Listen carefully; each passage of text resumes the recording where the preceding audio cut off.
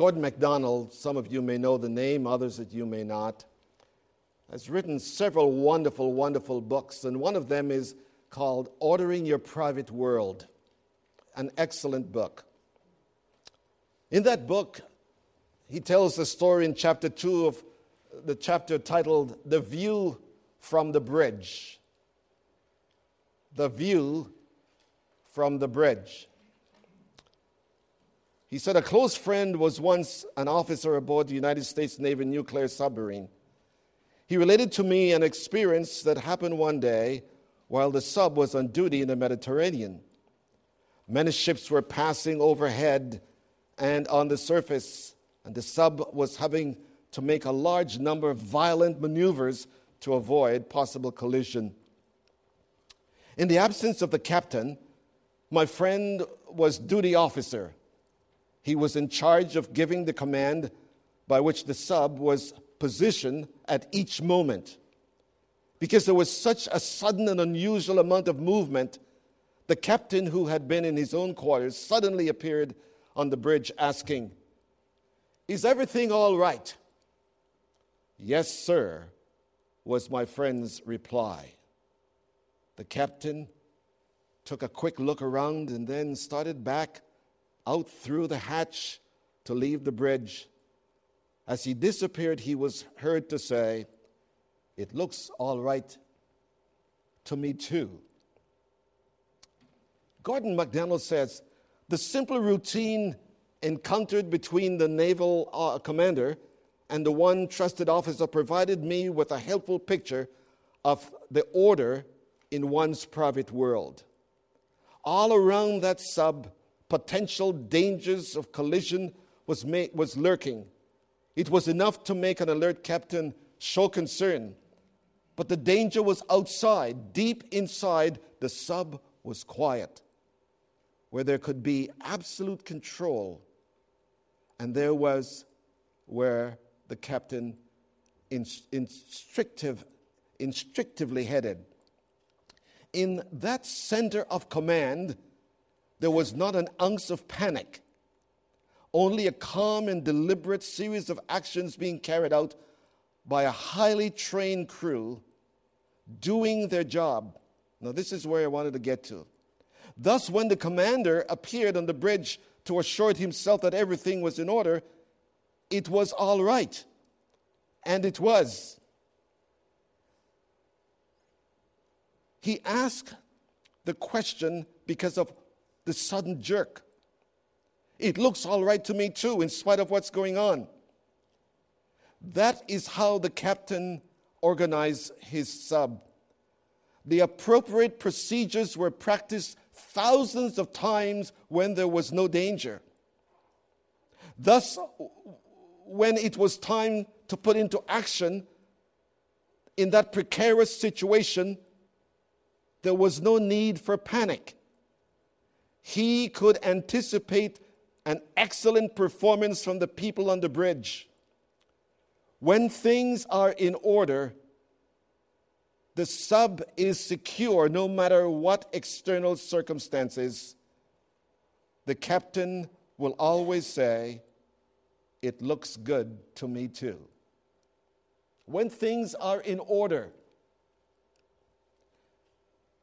when there was no subs all around them, they were practicing what happened when there were subs, when there were ships and boats that are interfering with the progress of the sub.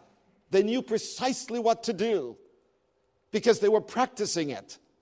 They were familiar with what is to be done. One of the things I learned, having lived in Canada for so long a time, is that most people, when they get on ice, they will try and protect themselves from sliding by applying the brakes. And that's the worst thing to do. In fact, there are some people who don't even know that the easiest way to prepare for driving on ice is to drop into neutral. I'm not telling you what someone told me. I'm telling you what I have done. When you drop into neutral, immediately your vehicle becomes more controllable. Be that as it may, be it far from me to tell you how to operate a car. What this text is telling us is that for the Christian, if you are going to be successful in the evil day, you better be prepared, having done your homework, having done what is necessary so that when the ships in your life, when there are jolting, when there are maneuvers that you planned for, are prepared for, you don't plan when they happen, they simply happen. You are prepared. And so when the captain of our lives look down and say, is everything okay? We can say to him, it is okay, and he will say, I think it's okay too. But why? This is what we want to go into this morning. The Apostle Paul in verse 14 makes an assumption. Look at what he says in verse 14. Therefore, stand firm, having, past tense, having girded. You did what was necessary. Your preparation was completed. You are in the position now that whenever the evil day comes, we are not going to be told when the evil day comes. It will happen. Sometimes suddenly, unexpected. But if you have prepared yourself, you will stand. It's interesting that the first three armors given are all prepared for past tense. Having girded with truth, having girded with righteousness, having girded. It's all past tense, so that there are certain things, as far as the armor is concerned, that must be prepared for before the battle comes. There's a very interesting, I think, illustration of this in the first chapter of the book, or the second chapter of the book of Daniel. When Daniel was taken to Babylon, before he became involved in the Babylonians' culture, he determined in his heart that he would not eat the king's food. He didn't make the decision when he had to eat it. He made the decision before that time comes, so that when the time came, he was prepared as to how he would respond. Many of us are so unprepared for the evil day that we fall to pieces when that happens because we're not prepared. John reminded us this morning of the scriptures, and it's part. I had to smile. I'm quite sure Janelle was smiling, and perhaps Randa and David were, because that was our study this morning in our class. The inspiration of God's word and the revelation of God's word and what that word is intended to do. So, what part of our lives, as we shall see, all I want you to see this morning is the preparation must be made. Friends, we cannot expect to experience victory over the day of evil if we are not prepared with what is needed for it. I cannot tell you how important that is. That is why Jesus took the disciples, that they might be with him before he sent them out. Being with him was the preparation. Being with him was how they were being made adequate for what was to take place. Miss the preparation, and we're not assured of victory. Please note, again, as I said, they were prepared. They did it. Warren Wiersbe, in his little book, What to Wear to the War, says, in the culture of that day, both men and women, including soldiers, wore a flowing robe. When they wanted to move rapidly, they would gather the robes around them, tuck it under in the girdle, so that they could proceed unencumbered. The Christian must prepare his or her mind also, according to 1 Peter 1:13. The Christian must prepare his mind, for we read, wherefore gird up the loins of your mind. So here was the soldier then. And I'm so thankful. I told someone the other day that, I could have been born in 1800 or 1700, and I was not, thankfully, because I tell you, I would hate to have to wear a collar. I would hate to be walking on the street and people see that collar and say, "Good morning, Reverend Thurton." Oh, my word, that would just drive me insane, I think. But there is something unique about that, because that collar says something about who that person represents. Well, in the spiritual sense, my friends, when as a soldier put on his tunic and his clothes, and he gets all the parts, he has to put a belt on, and the belt would keep together everything that he has to put on, because he put on a lot more than I have to put on. And so that belt was to assure that when it was time for action, they could actually apply the use of that belt by putting the pieces under the belt that was around them. So Peter tells us, our minds must be girded with truth. That's why he began with truth. We'll look at that in a moment. That's why he's telling us that the Christian life is that day by day you prepare yourself with spiritual intake from God, so that when you go out and you face the evil day, you can give spiritual outtake to it. And you cannot give out what you do not have in. It's only as you take it in, you can give it out. So we're told then, the preparation was completed. But I want you to see again the precise covering. Therefore, having girded your loins. The loins was put in the middle. The middle held up everything. Everything consisted in what was there. Everything that I needed was put on, and then the girdle would come around and tie there. So Paul uses that illustration to say, in the same way, the middle section, which is the center, must be girded with the right kind of a girdle.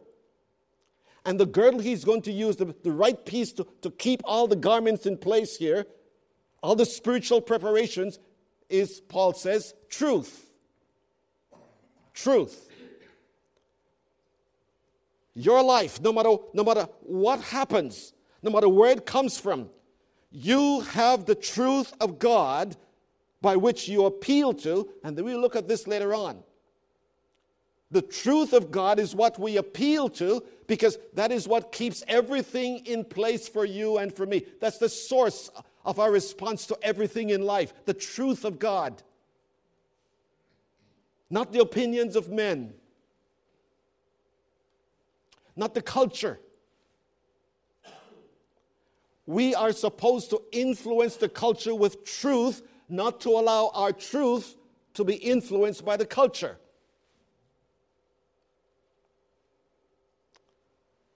I'll bring some notes to you next week, Lord's willing. Well, a week after, next week is communion.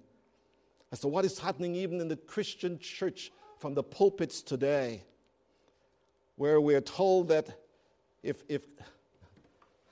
times are changing, and they are, we must also change the Word of God to keep up with the times. Dear friends, I'll tell you why that is foolish. Time is temporal, God's truth is eternal. God doesn't catch up with the times. The times catch up with the Bible.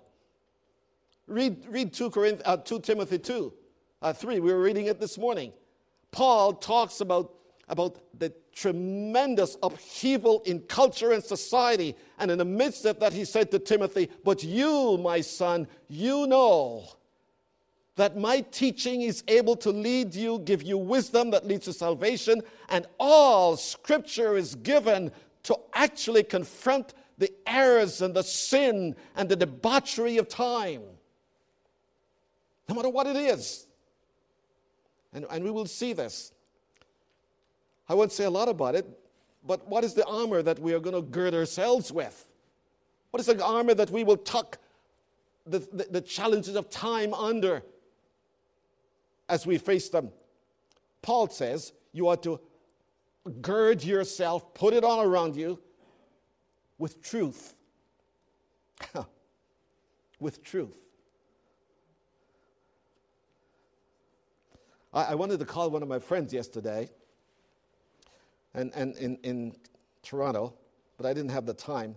I wanted to say, guess what? I was listening to the news this morning, and Rob Bell's name was not mentioned. Rob Ford's name was not mentioned. Rob Bell. Loris and I were talking about him. Because even I can't understand why the whole American media is taken up with Rob Ford. This man who lied through his teeth. Is truth important? Is truth necessary for a society to give balance and beauty to itself? This is why Paul is beginning with truth. Our Christian life, my friends, if God's word is not true, then we are wasting our time. The worst lie that anyone can tell is a religious lie. A lie that promises something, not only for time, but for eternity, and it turns out to be nothing but a lie. So Paul says, have yourself girded with truth. And I want to deal with this for the rest of the time, before we even get back to it. In the 18th chapter of the book of John, Jesus is at a very crucial time in his life.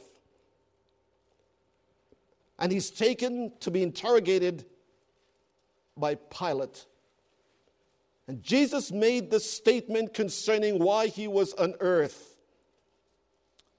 And Pilate, whether it is cynicism, whether it is indifference, nobody knows. But he asked a crucial question.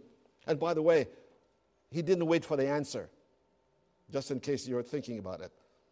He asked the question, what is truth? Supposing I ask you that question this morning, I wonder what answer I would get. What is truth? We want to investigate that this morning. Pilate didn't know what truth was because truth did not exist in Pilate's world. Interesting enough, he was a politician.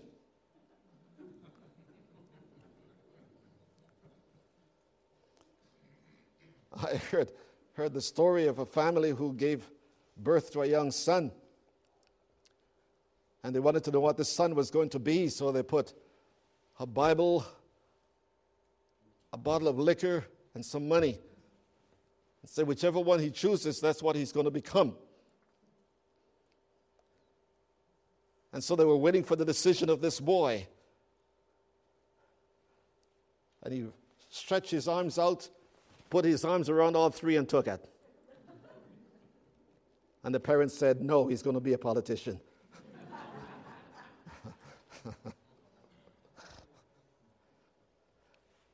Malcolm Muggeridge. If you're not familiar with him, he's now dead. But he was well known in his day as one of Britain's top journalists, especially during the Second World War. Muggeridge became a Christian.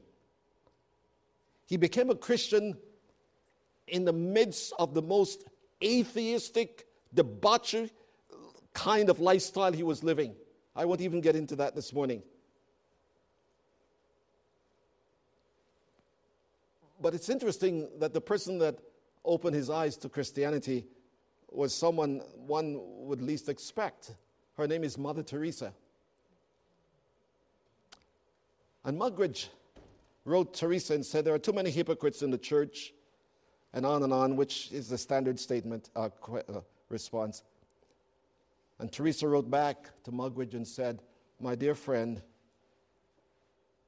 if you want to see the truth of Christianity, you've got to go higher than the followers of Christianity. You've got to go to Jesus. You're looking at the followers of Jesus, and there are flaws with them. But look at Jesus." And Muggeridge did, and became a devoted follower of Jesus Christ. He had some really interesting ideas, but we won't get into that. But listen to what he says about truth. "Even so, truth is very beautiful. More so, I consider that than justice, which easily puts on a false face. In nearly 7 decades I have lived through the world has overflowed with bloodshed, explosions, whose dust has never had time to settle before others were erupted, all purposely for just cause.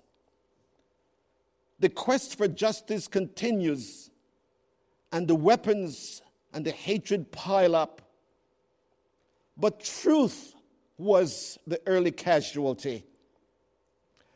The lies on behalf of which our wars have been fought, our peace treaties concluded, the lies of the revolution and the counter-revolutions, the lies of advertising. Oh, I tell you, this one is one that really hits home for me.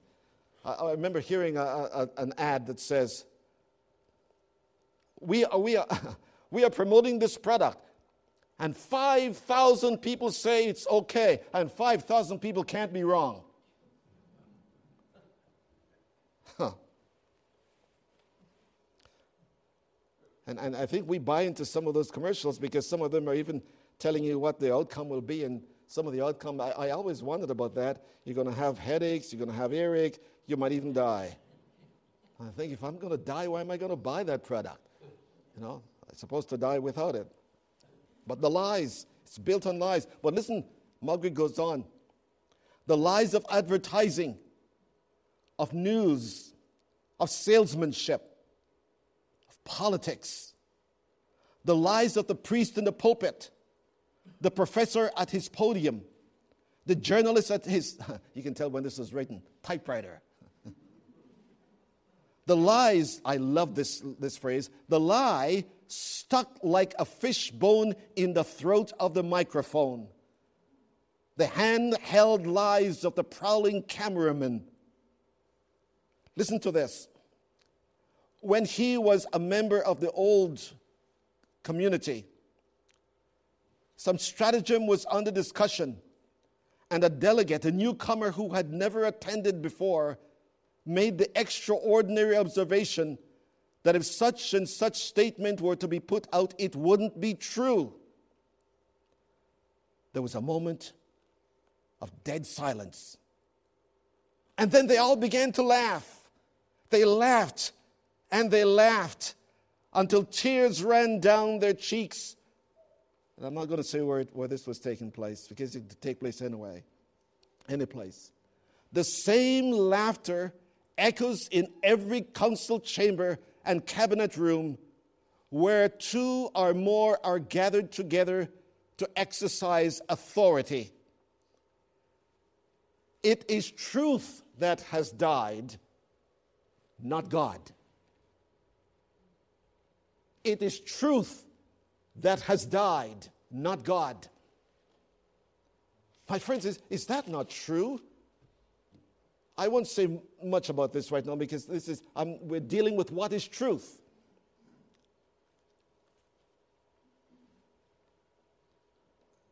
And please don't shoot me, I'm just a messenger.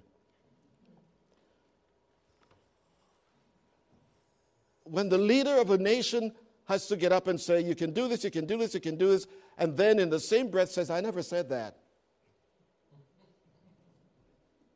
And then he has to turn around and say, I said that. How can you trust? And I'm talking not only of of politicians, my friends. I can say that of a pastor as well. So we must ask the question, what is truth? Please listen. Truth is that which is real.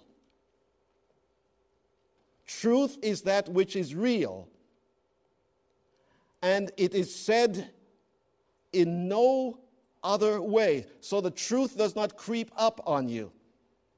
Truth must correspond to reality. When I was a child, there are two things that I used to remember saying, and I literally lived. There's a pot of gold at the end of every rainbow. I tell you, I lived to get the end of a rainbow. I really did. The country in which I was born was a poor country. Who wouldn't want a pot of gold? But I believed that. But I'm going to tell you something as I believed as a young child. I don't know where it came from. But I lived with an idea, because I heard it among adults, that if someone kills you, you go to heaven and they go to hell. So I lived for someone to kill me. I did. Because I wanted to go to heaven. Listen to what I'm saying, friends. Because someone can say it doesn't make it true. See, this is what we're dealing with today. You have people who can say certain things. And Pilate heard it all. And when Jesus said to him, I am of the truth, Pilate said, well, what is truth? Truth is whatever works for me at the time when I need it. And we will see later on that this is not the Bible's idea of truth. When you gird yourself with truth, your lifestyle becomes consistent with that truth. Listen to this. When we think of truth, we've got to ask ourselves not only what it is, we must ask another question. Where is it? Where is it? Again, John 18:37. Jesus is speaking to Pilate in answer to the question when he said, when Pilate was concerned about truth, Jesus said to him, for this cause I came into the world to bear witness of the truth. Reality. It's not something that was pre-proposed to me by my culture, not even by my parents, not the schools I went to. Truth must come under the scrutiny of what is real and what is revealed. We'll see that again next week. In the Bible then, truth is the self-disclosure of God in His Son, who is the personification of truth. The word is used in different ways, as we shall see. But what truth must do, truth must answer to reality. So when Jesus spoke, He doesn't only speak of what is expressed, but He speaks of what is real. And we can bank on it.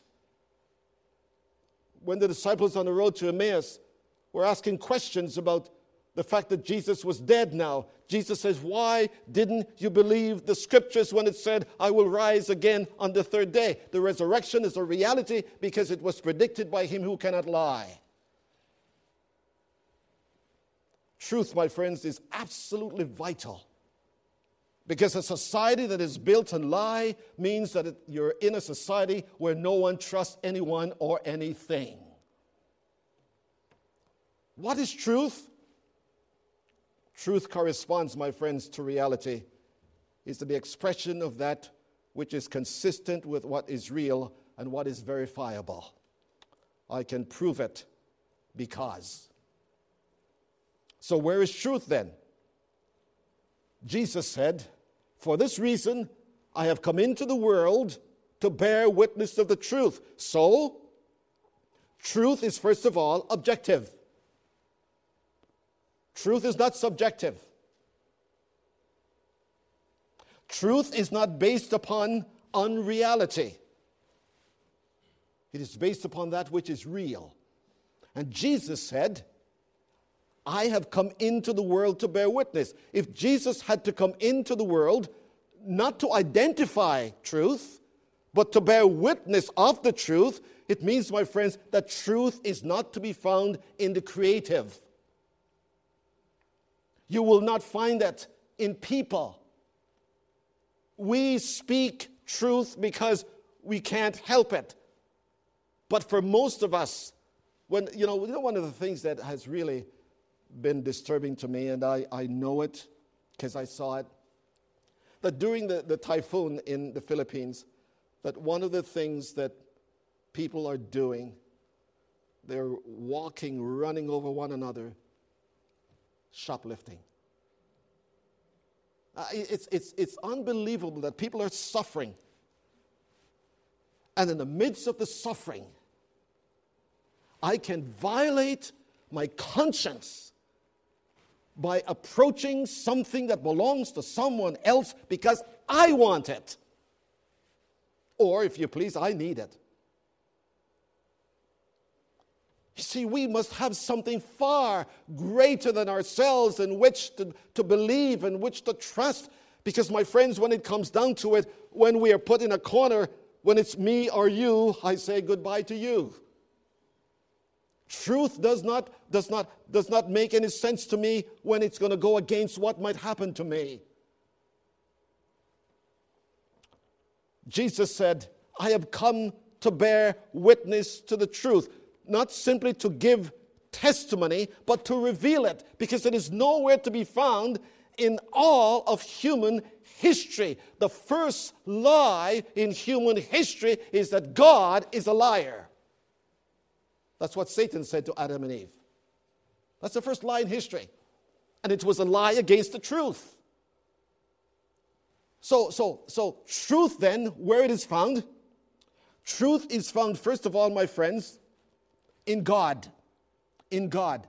Isaiah chapter 65, verse 16 is that he who serves in the earth shall swear by the God of truth.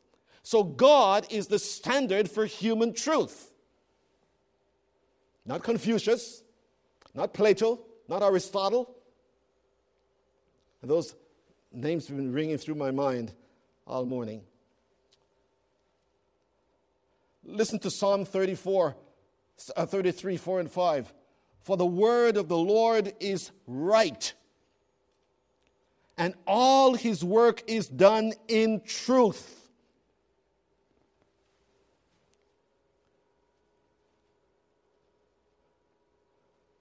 Why is this? Why is all God's work done in truth?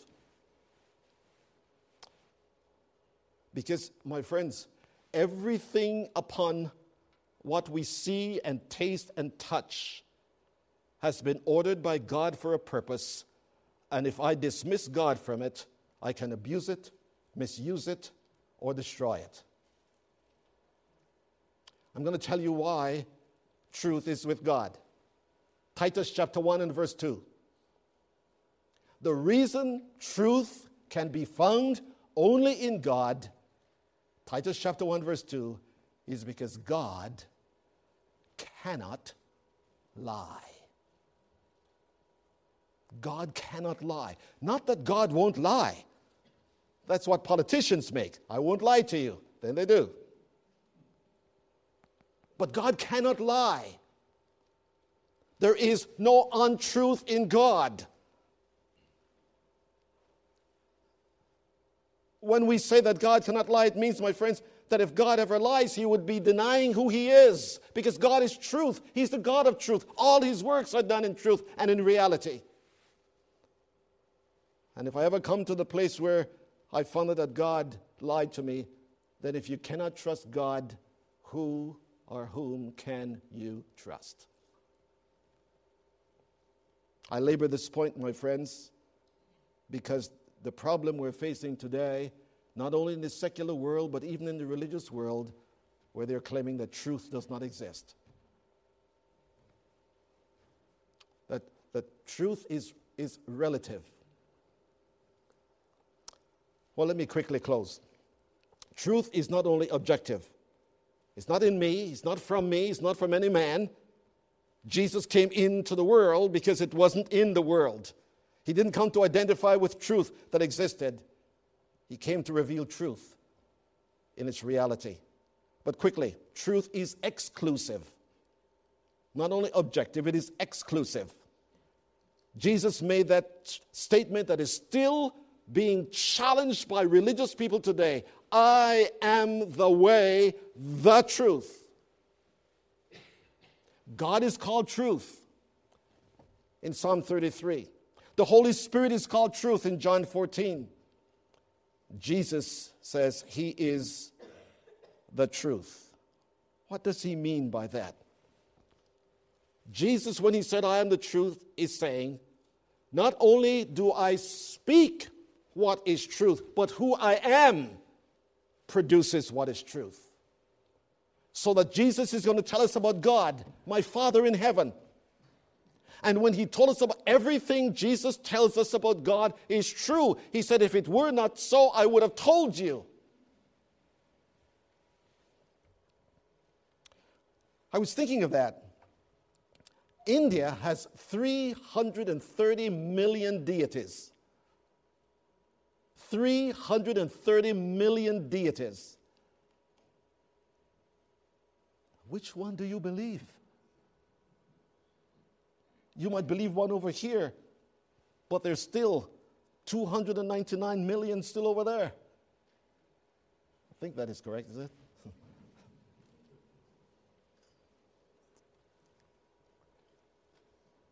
Truth is exclusive. Let me say something else about the exclusiveness of truth. Christianity is somewhat condemned for being exclusive, being narrow-minded, as they call it.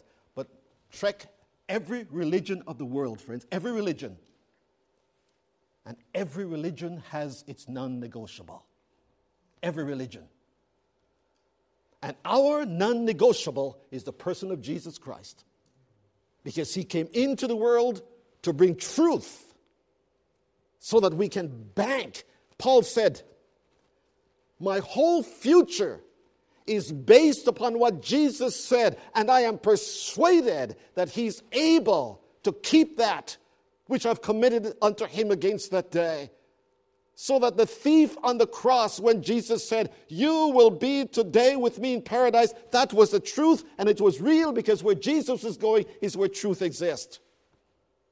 Imagine if he went on the other side and it wasn't so. Imagine.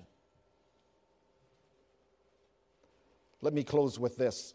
Because Jesus claims the exclusiveness of truth, by claiming to be the truth, Jesus implies that all that he affirms is true and nothing is false. When Jesus said, I am the truth and I am the way, everything that Jesus affirms must correspond to reality. Everything he denies must correspond to reality as well, so that, and I close with this, when Jesus said, I am the way, I came to reveal truth, by saying that he is the truth, he's saying that anything that contradicts me is a lie. Is a lie. And so we can sing with the hymn writer, my faith is built on nothing less than Jesus' word and his righteousness. I dare not trust the sweetest frame, but wholly lean on Jesus' name. On Christ, the solid rock, I stand. All other ground is sinking sand. Nothing to compare to it. When Paul is talking about truth, he's talking about the lifestyle of those who have girded themselves, that they live lives that corresponds to the truth of their relationship with Christ and the truth upon which they bank their behavior. Next week, we'll look at what Paul is telling us about this word, truth. Father, may your word accomplish your purpose for its giving this morning. Oh God, help us to examine to see whether we really believe the truth or we're making up our truth about the truth. I pray that you will help me not only to preach it, but to live it. And to live it that no one will be able to question it. And that, Father, as we go to our workplace tomorrow, people will see the difference the truth makes in our lives. In Jesus' name, amen.